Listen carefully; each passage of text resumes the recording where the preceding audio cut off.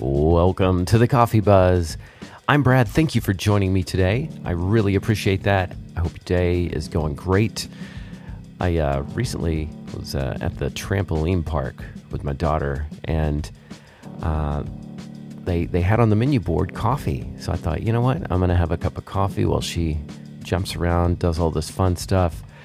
And I got to tell you, it was better than Starbucks. Can I just say that? Hopefully I'm not offending you, Howard Schultz. I know that your ego is very, very fragile.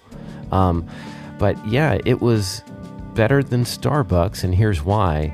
You know, they only have a Keurig there. They don't have some fancy espresso machine, but the beauty of a Keurig is that you really can't mess it up.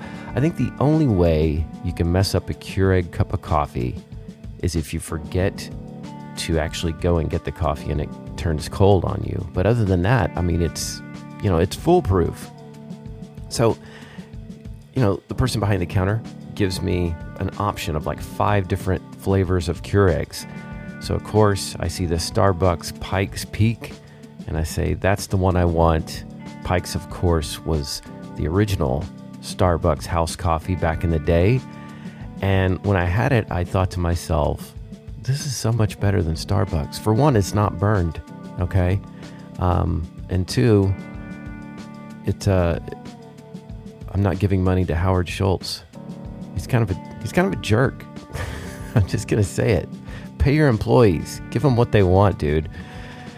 I'll stop complaining about that. It's not like he's listening anyway. So the film It's a Wonderful Life is turning 75 years old this year. And can you think of a more beloved movie? Seems like everybody loves this movie. And it's one of those that I grew up with, like most people do. And I would typically, zone out during half of it because it's so long, like over 2 hours runtime on that thing. And then I would come back in at the end and, have the feel-good moment and then just really not think much about it. It was sort of just kind of white noise while doing other things. And I watched it again recently, and I guess like after the 100th time of seeing it, you kind of start to realize how George Bailey is really a cautionary tale. Yeah, everyone thinks of him as this charming guy that's always helping people out and never, ever, ever thinking of himself. And I think a lot of the charm that is attributed to George Bailey is because of the amazing acting done by Jimmy Stewart, of course. I think in the hands of a lesser actor, you would see George Bailey for what he is, the victim and the monster. And in case you haven't seen it this year, here's a quick rundown. I won't belabor the points, but just for anybody that's not seen it in a year or two, or maybe you have never seen this movie, I just want to give a quick recap here. So when George's father dies, the board at the Bailey Building and Loan decides to keep it going as long as George will take it over.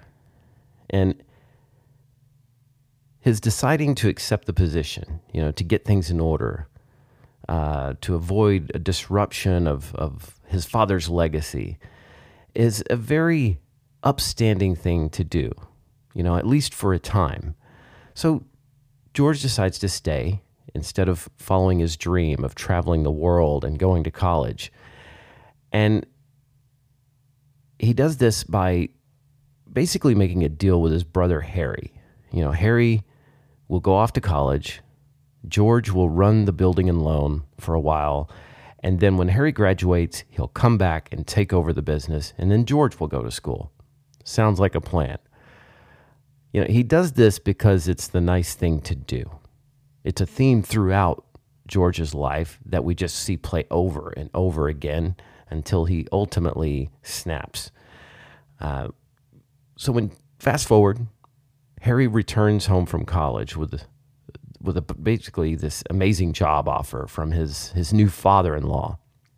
I think he gets to work as like some kind of glass factory. It's a high-paying position, and he says he's willing to fulfill his agreement to George and take it over the building and loan as planned. But somehow that doesn't happen. And it's probably because it's nice of George to sacrifice his dream to basically let Harry pursue his. But it seems like this is done not so much as, being the right thing to do, but it's because of George's inability to have a difficult conversation. He basically just accepts Harry's dismissal of the deal without even an attempt to talk about it. Like, he is so afraid of confrontation and basically painfully unable to assert himself. George makes the mistake of thinking that he's like an indispensable person. It's like this form of pride that basically robs people of having the ability to stand up for themselves in any way. And then we have the time where George Bailey uses his honeymoon funds to cover the bank run that's happening at the building and loan. He is finally on the precipice of realizing his dreams, of seeing the world and embarking on an adventure. But instead, he uses all his money to help keep the building and loan afloat, which, by the way, is a job he never wanted in the first place. And then there's, of course, Uncle Billy. Can we talk about Uncle Billy for a minute? George keeps him on at the building and loan, despite the fact that Billy is incompetent and thoroughly unfit for the job. I mean, he's always hitting the bottle. And it might seem like the nice thing to do, but, what's nice about it other than keeping somebody that you like employed? It's actually not nice because he's leaving someone in charge who's forgetful and prone to drinking too much. And this guy's in charge of the life savings of hundreds of people. And all this nice guy people pleasing, it comes through with George Bailey's shadow. His shadow self has basically had enough. So let's just let's level set here on how much of a jerk his shadow self is. So he throws rocks at the windows of vacant houses. When he can't open somebody's gate, he kicks it until it gives. Despite her clear resistance, George forces himself to kiss a woman while she's on the phone with another guy. When he has trouble at work,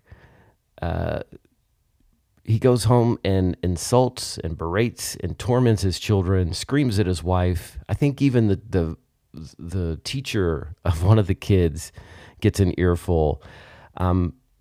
This is also when we learn what George really thinks of his uncle, when he tells him after losing the deposit, like, "Where's the money, you silly, stupid old fool?" And he talks about how one of them is going to prison and it's not going to be him.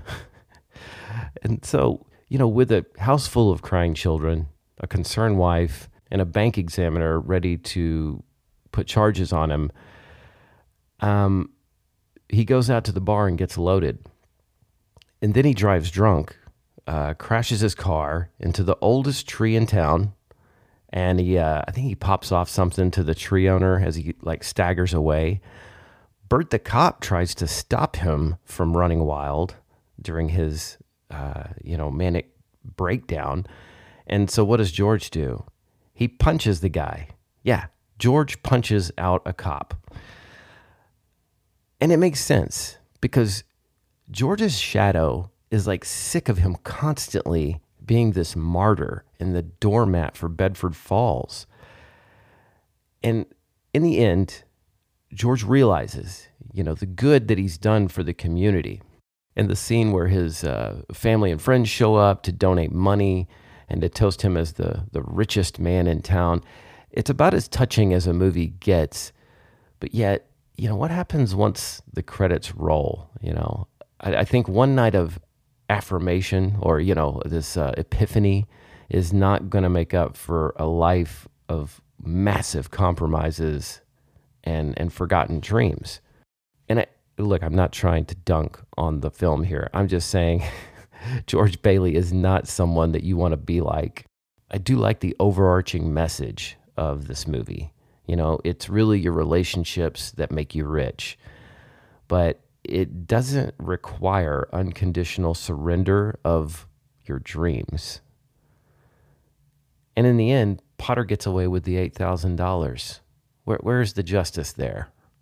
Fun fact, $8,000 in 1940 is the equivalent in purchasing power to about $170,000 today. So I get why George was freaking out, but talk about somebody that suffers unnecessarily.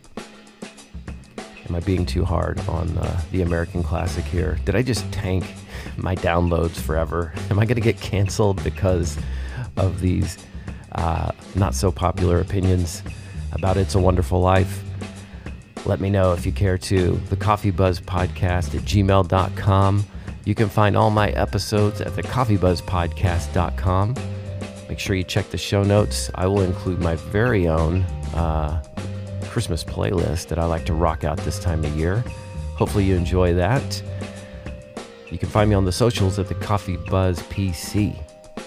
Well, thank you once again for listening. I really appreciate that. And I will talk to you next time.